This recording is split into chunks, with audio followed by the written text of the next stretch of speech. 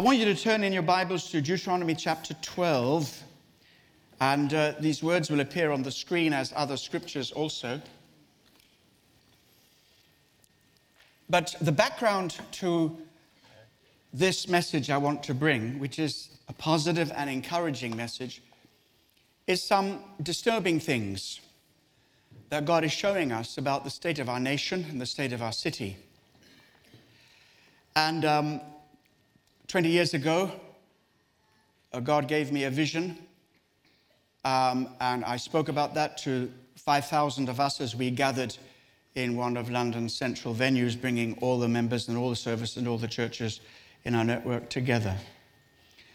And I've written up a little bit of that in this month's Revival Times, but I'll be going to Brazil for a few days, and when I return, we hopefully have a full booklet on it. We want to take it up, and the intercessors take it all up.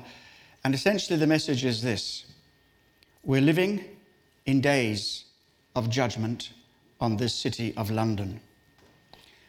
But any time that sin seems to be rampant and people are abandoning God, there is always a prophetic voice that calls people back.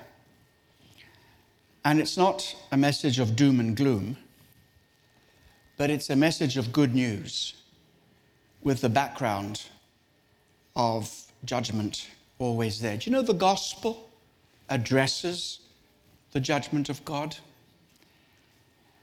God judged Jesus in our place. That's grace. Grace isn't free. It's free to us, but it cost God everything. And I believe that God is going to take us, and I pray that Simon will help us, and I believe that he will, take us into a new place in the Spirit whereby we accept some responsibilities that God has given us as a church. We're not the biggest, we're not the best, we're not the most, we haven't got it most together. But we've got one thing, we have a hunger that God would raise us up in this city to be a crazy bunch of people. Now, if you are thinking of joining this church, I want to warn you, we're a bunch of crazy people, but there's room for you, so it's okay. But God can take a bunch of crazy people who are crazy enough to believe him, who are crazy enough to give everything to him. And that's the background. But I promise you, I'm going to be nice today, because God is a good God. Deuteronomy 32, verse 11.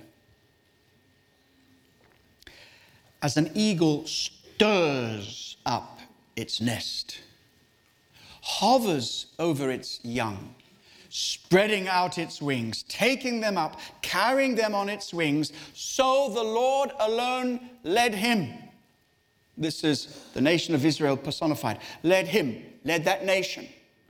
And he says, there was no foreign god with him. Now, in today's world, in today's language, we have to be careful that we're not misunderstood. If I preach against foreign gods, it's not a swipe at immigration. It's nothing to do with nationalism or people from different nations. In fact, the message we have to this city with 119 different nationalities here is that we are all one in Christ because we serve the one true and living God. And he's not a British God. He's not an English God. Actually, if we look at the origins of faith in Yahweh, the God of Israel, it's more Middle Eastern. So we are not preaching against immigration, other nationalities, when we say that we serve the one true and living God, and nothing else compares with him. Everything that is foreign to him must be foreign to us. And by foreign, I mean that which does not match who he is has no place in our lives. And this is very important. Moses is recapitulating. Much of the story is found in the earlier books of Moses, and now he's giving a fresh summary, and he is reminding them of what happened when God called them out of Egypt as slaves and set them on a pathway to become sons, and more than just sons in a little family, but a nation that is capable of influencing the whole of the nation and the nations for God. And back in Exodus 19, verse 4, this is a very similar verse, which occurs historically a little bit earlier. And this is what is in Moses' mind when he repeats it. Exodus 19, verse 4, "You have seen what I did to the Egyptians, and how I bore you on eagle's wings and brought you to myself." Amazing. Then centuries later, the prophet Isaiah goes back to the same image, back to the same revelation, and says, Isaiah 63 verse 9, "In all their affliction I was afflicted." Do you see what kind of relationship this is? God feels your pain. And that is, in one sense, impossible, and would be impossible if God had not come down in the form of a man as though he'd never been God, and remaining as fully God as though he never became man. He is touched with the feelings of our infirmities. So when he says, "I'm with you," he knows what you go through. In all their affliction he was afflicted, and the angel of his presence saved them. In his love and his pity, he redeemed them and bore them and carried them all the days of old. He's going back to the eagle image. And here he says, by the way, it was not a one-off thing. I'll get you out of trouble, then I'll drop you in the middle of the desert. No, God says the one who birthed you, the one who carried you out of slavery into liberty, out of problem into solution, out of loneliness into fellowship, out of sin and into righteousness. That God who carried you has never stopped carrying you. Right now, you're being carried on the wings. You thought you came by the London Underground. No, you didn't. You were carried by the wings of an eagle in the person of the Holy Spirit, more commonly known as the dove of God. Amen and amen. I want to share 3 brief things about this, and I want to tell you. I nearly said warn you, but because it was on my mouth, I let it out. But I really meant encourage you, because to make some sense of some of the stuff that is happening. There is no secret. God is stirring us up. Some of the things that we thought, we no longer think. Some of the direction that we heard, it's time to take a turn. It's time for a new thing. And God says, I'm doing a new thing. Forget the things that are behind. Yes. And at 65 years of age, I got a lot to forget. But you know, greater is what is to come. Just personally, I believe that my best work for God lies ahead. Amen. Amen. And the best days of Kensington Temple lie ahead. A church birthed in revival, healing revival, wheelchairs and clutches, what are they called? Crutches. You crutch, you crack. Anyway, never mind. I know when God's moving, I have no vocabulary. Church birthed in revival. Yes. Signs and wonders and miracles. And when God says the best days that lie ahead, get ready. Because watch this space. It's not us, it's Him. Amen. So, forget. God says, I'm doing a new thing. Be very careful. I've already prepared my next message for a couple of weeks' time. I'm so wanting to get to it, but I will reserve it. Because I have another message for you today. 3 things. 3 things about this relationship that we have. Number 1, we are delivered for relationship. Did you see it? You've seen what I did to the Egyptians, how I bore you on eagle's wings and brought you to myself. What a picture. God says, you know what? I rescued you out of slavery because I don't see you as slaves. I see you as my children, sons and daughters. That's how I see you. Wow, that's wonderful. Doesn't sound like religion to me. It sounds like a personal, intimate, and corporate relationship with Jesus Christ. Amen and amen. I brought you to myself. So this is the first thing. God has saved us and redeemed us and carried us to himself for an exclusive and intimate relationship with him. And he's saying, don't add anything that is foreign to my nature and my goodness and my glory in your life. Eradicate it. I'm jealous for you. Remember when Moses went to Pharaoh and says, thus saith the Lord. I don't know if he spoke like that, but I did. Let my people go. Who? What? Which God? Why? We want to have a worship service. A worship service? That would be ridiculous. That's what it was. Bring them up that we may worship him and serve him at a mountain, the mountain of God. It was put in terms of who is to be worshipped. Do you know that every challenge that comes to your life and every challenge that comes to my life could be reduced to this statement: who am I going to worship? And the devil wants worship. If you know the origin, Satan was not created. He became Satan, a beautiful angel of God, but he desired to be worshipped. And it's the devil's intention to get your eyes off Jesus and make someone, something more important to you than him. Amen, amen. We're going to keep our eyes on Jesus. And so it was all about worship. Isn't it amazing how much worship comes back? The signature musicians, they may be hiding in the dark. They got to hear this. So there you are. Good on you, Jono. Great anointed worship leader. We got to take worship more seriously.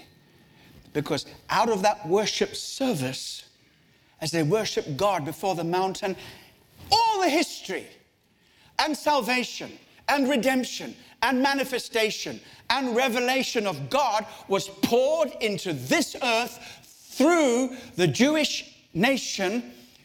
It all came out of a worship service.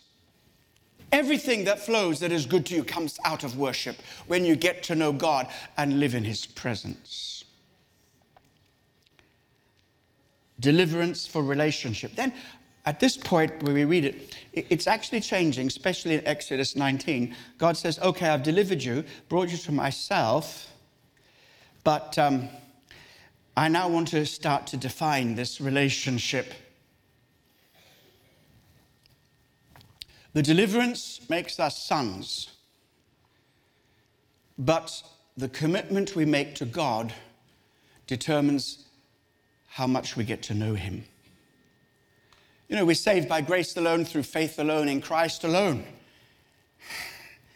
Your entrance to heaven is guaranteed not by your righteousness, but by the righteousness of Christ, and the blood of Jesus, which cleanses you from every sin, qualifies you for the holy presence of God forever.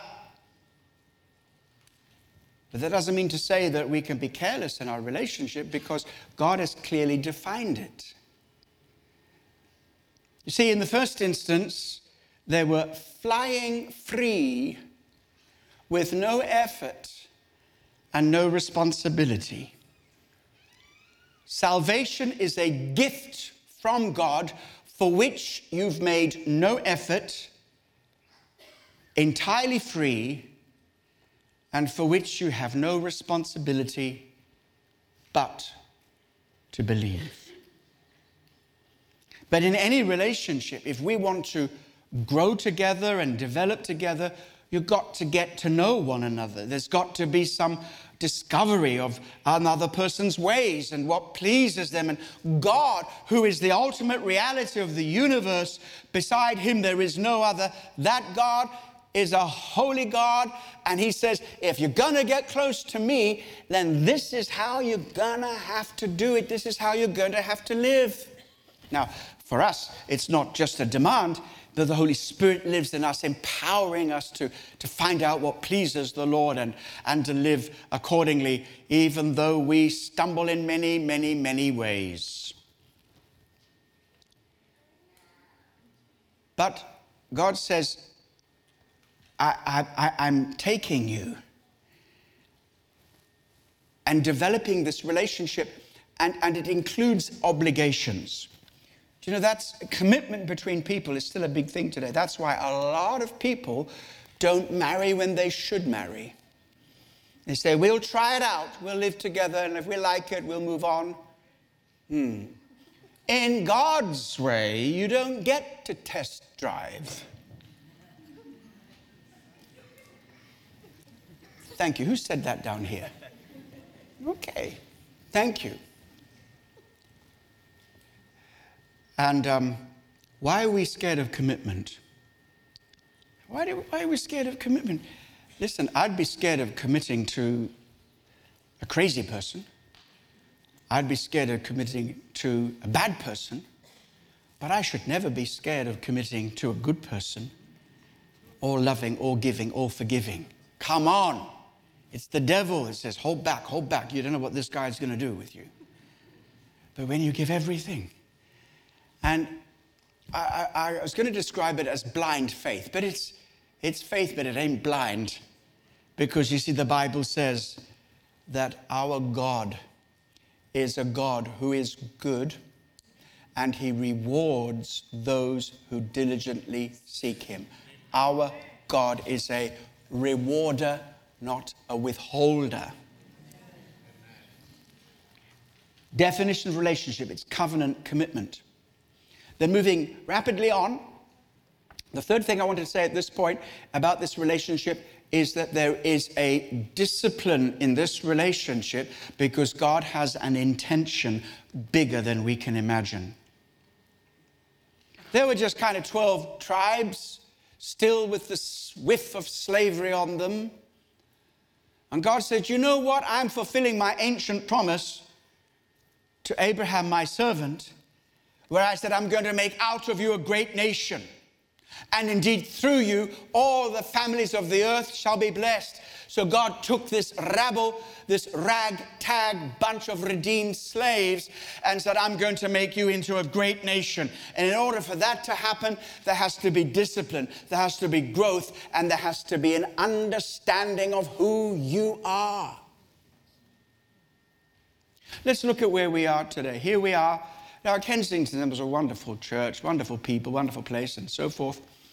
But you know, I was just thinking, I wonder what the media makes of the church. Well, we know because we watch the media.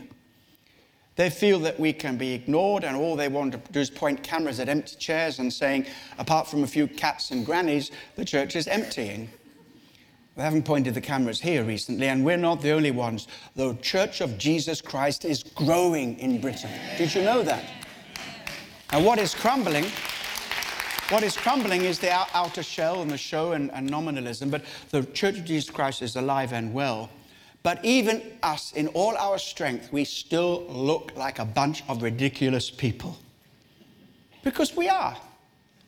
God delights in ridiculous people. Because when they look at us and see what we're incapable of, it's time for them to see what God is capable of. Let me tell you the story while this, I'll pick this point up again in the future. But the word here is nationhood. And I want us to develop the third phase of the vision that we've worked out over many years, and that is the vision for nationhood. Jesus said, go and disciple the nations. London and the world for Christ. That's who we are. And I began to understand this as a concept quite accidentally, although I believe God was in it. Many years ago, when I was the chairman of the committee for Morris Cerullo's mission to London. Anybody remember those days? It seems like a different universe. It seems like a different incarnation. You know, I've lived several lives since then. But there was a lot of antagonism from the press. Morris Cerullo was claiming miracles. Miracles were happening, and the BBC and others were denying them, but keeping the footage to one side for later because there was stuff they couldn't explain. I can prove that if anybody challenges me, but let's leave that out of it for the moment. And one of the things, there was a lot of protests by people with disability. Because one of the sets of publicities were empty wheelchairs, walking aids just abandoned, just like we found when we dug out the basement here all those years ago, following the healing revival under George Jeffreys. And so basically, these people were saying, you are demeaning people with disability by suggesting that they could or should be healed. But actually, they were looking for a platform. Isn't it amazing how they've got to climb on an evangelist platform to be heard in the nation? So I said to them then, and I say to them now, God bless you. Use whatever means to let people hear what you have to say, but don't rain on our parade. And there was an interview with people from the so-called deaf community, and they were explaining to a journalist their outrage. And I can't remember the outrage, but I remember this. At that particular point, the journalist leaned over and said, well, we really do believe that we should listen to what you say, those of you who are in the deaf community. I thought that was a good statement. But the interviewee turned very strongly on the journalist and said, how dare you call us a community? We're not interested in community. You ought to speak of us as the deaf nation. Now, I thought that's strange language. But you see, when I hear something like that, I try to work out why. I'm one of these strange people, and I know Simon is like, that's why we get on, but we want to ask why. We want to ask the awkward question, why? Now, I got it. And if you get it, too, I've not written much about this. I hope God will give me grace for us to go into this direction. But here's the thing. We're not called just to be a Christian community. We're called to be of such influence that the nation hears about us, and we affect the nation. We affect its values. We affect its politics. We affect its economics, because we are salt and light in the whole of the nation. God said, I don't want you just to be my children, a little family in some little nest somewhere. I don't want you just to be my son sitting at my table. I want you to be amongst those who know what it is to stand in the nation and influence whole nations for God. Now, we could go into Old Testament history, how that was to do with law, instruction, God's ways, and order, administration, and training, and all the rest of it. Now, we don't need to do that because we're not studying Old Testament history today, but you get what is necessary. And God is stirring up the nest that we will rise and grow, that we will become, in quotes, a nation, or have a national influence. And that's why, by the way, it is so important that we recognize that we belong to a national movement. A national movement.